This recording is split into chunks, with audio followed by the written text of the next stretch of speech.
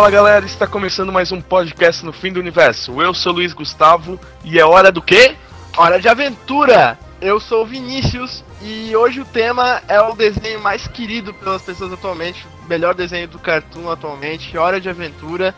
E com a gente o publicitário e o membro do Gotham Connection, porque a gente está adorando fazer esse crossover com o Gotham Connection, Carlos. Olá pessoal, aqui é o Carlos Pierre do Gotham Connection e eu adoro panquecas com toicinho. Tá certo então pessoal, peguem as suas toalhas e vamos para lá.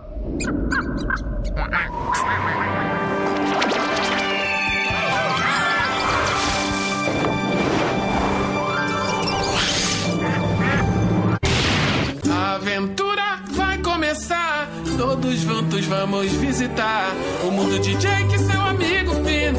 Diversão é aqui, Hora de Aventura. Adventure Time, ou melhor dizendo, a Hora da Aventura, é uma série de desenho animado da Cartoon Network, criada por Pendleton Ward, baseada em um curta animado que ele mesmo tinha feito, que também se chamava Adventure Time, mas era parte de um spin-off da Random Cartoons, e foi feito pra Nickelodeon, mas a Nickelodeon na época recusou, e a Cartoon acabou se dando melhor porque explodiu, né? Porque a Nick se fudeu, né? A Nick merece ser o segundo melhor canal de desenho, sabe? Olha o que eles fizeram, só ajeitaram a Hora de Aventura, só. Que é o desenho que tá mais bombado ultimamente, né? Ele foi estreado em abril de 2010 e acompanha a aventura de duas criaturas, um humano e um cachorro, o Finn e Jake, respectivamente, e eles percorrem ali por um continente fictício que se chama Terra de Hora, em aventuras fantásticas, onde eles ficam salvando princesas, ajudando os moradores dali daquela terra e, claro, sempre se divertindo de montão. Tá, e o que então a gente pode falar um pouco dessa Hora da Aventura? Primeiro que é uma febre, né, cara? Eu entrei nessa febre tarde já. O pessoal ia dizendo pra eu assistir Hora de Aventura, eu pensava que, não pode ser tão bom assim, sempre adiando. Aí veio o aparelho de TV por assinatura pro meu quarto, onde dá pra gravar, e eu comecei a gravar desenho, pra lembrar da minha infância. E aí botei Hora de Aventura pra gravar também, comecei a assistir, cara. Eu me sinto mais na minha infância vendo Hora de Aventura do que vendo os desenhos que eu assistia na minha infância. Sabe, por diversos motivos assim, mas parece que é... Uma das coisas que eu mais gostava quando eu era criança vendo desenho é que apareciam umas coisas meio random, assim, sabe? Não sei porquê, mas isso é legal em desenho, principalmente quando você é criança. E no Hora da Aventura eles conseguem mesclar uma história com esse tipo de elemento, assim, com essas coisas que fazem menos sentido e que tornam aquilo fantasioso, bonito. Justamente, e o desenho também é bem legal pra nós, não sei, eu pelo menos, não sei se vocês também jogam RPG. E lembra bastante o mundo fictício de RPG, todas as características de jogo de RPG, magia, espada, força de espada, tudo tá introduzido no desenho, num nível que não atrapalha para as crianças verem e faz um easter egg, digamos assim, para os adultos que acompanham. Porque é um desenho de crianças feito para adultos, né? Não sei, mas... Não sei porque o que me atraiu no desenho... Tá, porque muito antes de eu começar a ver o desenho... Todo mundo falava que era a coisa mais sensacional já feita na história da Cartoon. Todo mundo falava mais ou menos que isso também eu ouvia. Que todo mundo deveria ouvir, mas tipo, eu não tô falando de criança, eu não tô falando nem de jovem, adolescente.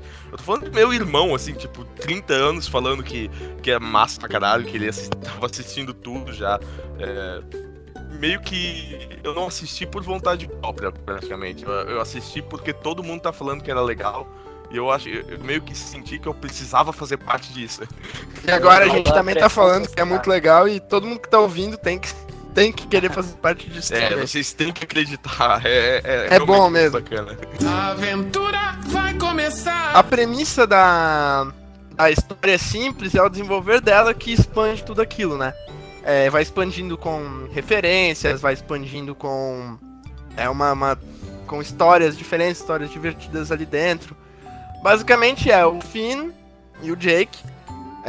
O Finn, que é um garoto mesmo, é adolescente ali. O Jake, que é uma criatura esquisita, é um cachorro com habilidades de elasticidade. É um cachorro mágico. Cachorro mágico. Tipo, sei lá, cara, ele é o senhor elástico, sabe? Ele é muito foda, assim, ele tem consegue fazer várias coisas com a habilidade dele de expandir e comprimir. E são eles percorrendo aquele universo, conhecendo outras pessoas, que são personagens tão carismáticos quanto eles também, cada um da sua maneira, até mesmo os vilões, até mesmo o Rei Gelado é muito legal de assistir. O Rei Gelado é o vilão da história, mas também não é bem um antagonista, né? Ele é o principal desenho, criador de conflitos, assim, né? Mas meio que até tem uma parceria entre eles, assim, tipo, o Rei Gelado aparece, Sim, não é uma coisa tipo, nossa, o Rei Gelado, é tipo, pô, Rei Gelado, tudo de novo, cara, como é que tá a vida? E a mãe, tá bem? E de repente é bacana ressaltar que o Finn, na realidade, ele é o último humano, né, que tem nesse reino de até o presente momento a gente não viu nenhum outro. E ele foi criado pelos pais do Jake. Mas assim, ó, eu acho que é bem aquilo que o Luiz falou ali. O sucesso desse seriado se deve ao fato dele agradar tanto crianças quanto o pessoal mais velho. Porque, por exemplo, desenhos como Simpsons e South Park, eles não agradam igualmente. O South Park ele tem uma crítica que a criança ela não chega a compreender, e uma criança não vê muita graça em South Park. Eu acho que ela só veria porque, tipo, o desenho que tá passando, sabe? Ela não entenderia a maioria das piadas. Simpsons também. O Hora da Aventura, ele não se foca na crítica social, muito menos no humor negro, apesar de ter algumas sacadas ali dentro. Mas ele é uma coisa que agrada tanto criança e tanto adulto, ambos vão entender, eu acho. E o motivo que agrada os dois é meio indefinido, assim, pra mim. Pra mim parece, é porque tem gosto de infância, sabe? Eu assisto Hora da Aventura, eu sinto gosto de infância na minha boca, assim, ó, gosto de mucilon na minha boca. É, justamente isso. E ele realmente agrada a todas as gerações. Eu acho que só as crianças eles ficam nesse nível mais superficial, né, da aventura em si. Eles não se pegam tanto esses detalhes do fim do último humano. Porque a série deixa muitas referências, né, interessantes sobre várias coisas. A aventura vai começar. Tá, o protagonista, afinal, é o Finn ou é o Jake? Ou são os dois? Na minha opinião, é o Jake. Existe aí uma parceria meio que dos tipo, anos 80 assim, de policiais, lembra? Bem, por mais que naquela época... por mais que naquela... muito bem colocado. Parabéns, naquela época meio que dava pra às vezes ver quem era o principal até, né? Sim. Por exemplo, Máquina Mortífera. É o meu Gibson, né? É o meu Gibson. Foda-se o outro cara, eu nem lembro o nome do outro cara. O outro era o Negão. Danny Glover era muito mito. Mas, cara, a gente conseguia ter uma noção sempre de quem era o principal nesses ações policiais da década de 80. Mas eu acho que no desenho a gente se identifica mais com o Finn. Porque ele é humano, né? Ele não porque a gente não é um cachorro. E sem contar aqui que o Jake é dito durante a série que ele já foi ele é, até hoje, um dos personagens mais poderosos ali da Terra de O, né? Só que ele fala que ele fazia crueldades, vamos dizer assim. Sim, mas ele não sabia dizer o que é o certo e errado, mas agora ele sabe, né? Isso, ele tinha uma gangue, eles cometiam vários assaltos ali pela Terra de U. Tem até um episódio, eu não vou lembrar exatamente qual é o número dele, mas que a antiga gangue dele sequestra a filha dele, a Jake Jr., e convence ele a cometer um último assalto pra poder libertar ela. É bem bacana. Cara, ele olha o nível de... Vejam esse desenho. Tem um cachorro bom vivan com superpoderes, que é o Catra. Tem filha pra caralho, velho. E ele é casado com um unicórnio que tem arco-íris. 10 metros. É um unicórnio. Unicórnio arco-íris que só fala coreano. Sim. O Finn, ele parece, a gente se identifica mais com ele exatamente por a gente também ser humano. E ele é meio que aquela coisa de ele quer ser um grande guerreiro, né? Ele luta pra caramba, tem uma pegada assim, RPG ali de ele querer ser o grande guerreiro, o grande salvador, o grande Ele O sempre Hokage. vai ajudar todo mundo. Vocês já perceberam que em 80% dos episódios a iniciativa realmente é do Finn de combater o inimigo, mas quem resolve a parada é sempre o Jake, né? O Finn é como Caso se dele fosse... sempre o problema. O Finn é aquele cara maluco que fica seguindo o super-herói tentando ajudar, sabe? É mais ou menos isso. O Finn é aquele teu amigo que aparece com a ideia, tipo... Esse Meu, mesmo. vamos fazer aquela... Coloca uma coisa escrota aqui. Vamos fazer aquela coisa escrota. Aí, tipo, teu amigo chega... Não, cara, meu, pra que fazer essa merda, velho? Não, vamos. Daí tu vai na pilha. Aí, no final das contas, ele fode tudo, tem que resolver sozinho, né? Mas por mais que eu me identifico mais com o Finn, eu acho o Jake mais legal. O Jake também é meu personagem favorito. A aventura vai começar. Certo, daí a gente tem alguns reinos ali na Terra de O, e que são governados por alguns reis, rainhas e princesas, que é o caso da princesa Jujuba, que cuida do reino doce. A princesa Jujuba é praticamente uma cientista, né? O que gera muitas teorias, mas ela é uma das personagens mais sem graça que eu acho que tem no desenho. Cara, eu também acho ela meio sem graça, mas eu acho que ela gera muita situação. Ela faz as cagadas que geralmente o Finn e o Jake tem que partir pra aventura pra resolver, sabe?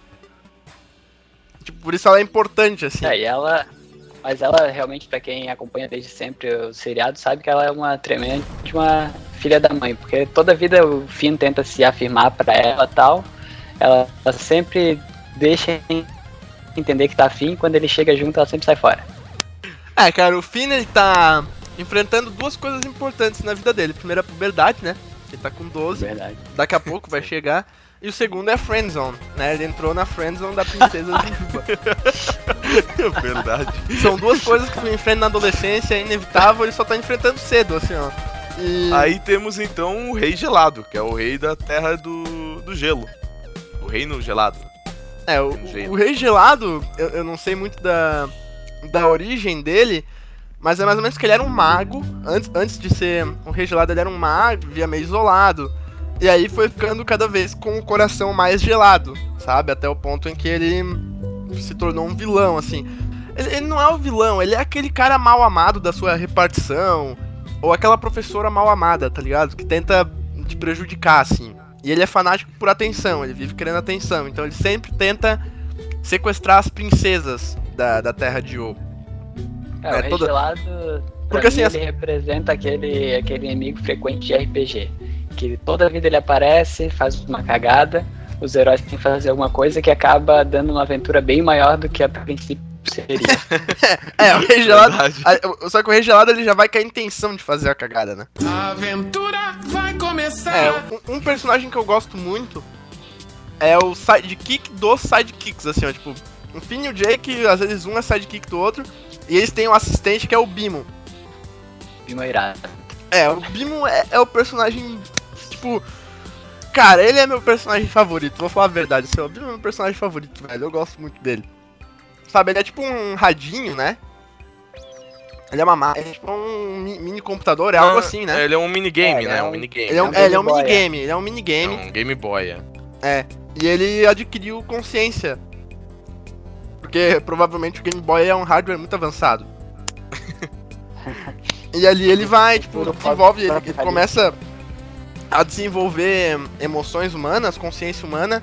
E é muito engraçado porque ele não tem isso completamente desenvolvido nele. É interessante que várias vezes eles usam o Bimo pra fazer o contraponto das maluquices do Jake e do Finn, né? Tem um episódio, por exemplo, que eles estão o episódio todo sem falar uma palavra, mas eles não dizem pra ele que não vão falar. E daí fica aquela, por que vocês não estão falando? E o Bimo começa a desconfiar que são alienígenas. Daí fica... O Bimo fica louco, velho. Pois é, fica naquela maluquice de eles não quererem falar e o Bimo não saber se são eles ou não. A aventura vai começar. Vamos dizer, né, cara, é muito bem traduzido. Eu só vejo dublado, né, dublado em português. Sim. Mas, cara, é muito, muito bem dublado. Isso é um dos pontos fortes, assim, do Sim, eu tentei assistir, eu baixei os episódios da Hora de Aventura e não consegui ver legendado, em inglês no caso. Porque cara, eu pra desenhos é exatamente o oposto do que eu sou pra série. Série eu gosto de ver legendado e acho muito ruim ver dublado. Desenho eu gosto muito de ver dublado E, cara, acho muito ruim ver legendado. Me incomoda muito ver desenho, tipo, qualquer desenho que eu gosto, legendado. A aventura vai começar. Hora de Aventura tem muitas teorias sobre o que é o mundo, a Terra de O, o que é o Jake, na verdade, o que é o Regelado, a origem de cada personagem. Como a série, ela nunca explica nada, ela deixa muita coisa implícito ali dentro do desenho, até porque é uma coisa é um desenho feito para crianças e para adultos, mas para criança gostar também não pode ter explicação muito longa. Então muita coisa fica ali implícito que cada um interpreta de uma maneira, né? Mas tem algumas teorias que são recorrentes mesmo. A primeira delas, e a mais famosa delas, é mesmo uma teoria da conspiração, que a Terra de O, na verdade, é a nossa Terra, só que depois de algum evento muito sério. Eles dizem que foi a Terceira Guerra Mundial que aconteceu, né? É a famosa Guerra do Cogumelo, né? Essa é a teoria mais abrangente, que é a mais difundida também. E ela até faz um certo sentido, porque a única criatura realmente que é humana é o Finn. E o Jake é a única coisa também, o único cachorro que a gente lembra da época da Terra normal. O resto é tudo criatura bizarra, menina chiclete, pois princesa caroço. Mas aí por que é que o Finn não virou mutante também? Isso ele pode ter... Ele não tem pais, né? Então provavelmente ele pode ter ficado num bunker, alguma coisa assim, por gerações e acabou saindo bem depois, né? Essa é a guerra dos cogumelos, vamos dizer assim, cogumelo, quando é uma explosão nuclear, é isso que tu vê, né? É um cogumelo de fogo e poeira e gente morta. E câncer. E doenças bizonhas, né? É um cogumelo que gera um monte de coisa. Esse monte de coisa que esse cogumelo gerou foi a destruição da Terra como a gente conhecia e todos os seres esquisitos da Terra de O, né? Todos aqueles mutantes, assim. O que ficou claro pra mim que ali é o planeta Terra, o nosso planeta Terra de verdade, porque quando eles vão pra Marte, a viagem deles pra Marte é claramente como se fosse do nosso planeta Terra até Marte. Ficou bem claro pra mim naquele momento. Mas o que eles falam que tem 1000 anos já o planeta de O, né, a Terra de O, e que foi nessa guerra de cogumelos que aconteceu, que foi parece que uma bomba meio que com tecnologia e magia negra explodiu e que então acabou com o planeta Terra, que até se todo mundo vê o globo ali da Terra de O, vai ver que tem uma parte faltando da Terra, que é muito irreal, né? Porque a Terra não funcionaria, mas tudo bem. Só isso que é irreal também, né? O resto é tudo verídico. Realmente. Todo o resto Tens muita razão. Sim, e pra reforçar essa teoria, vez ou outra a gente acha durante os episódios algum resquício da Terra. Às vezes tem um lixão e tal, que tu vê que são algumas coisas contemporâneas. Às vezes tu vê tipo uma televisão, um aparelho de som. Mas tu vê o primeiro frame da introdução. É uma TV quebrada lá, né? É uma TV quebrada com algumas bombas radioativas. É muito claro que isso dali é o planeta Terra.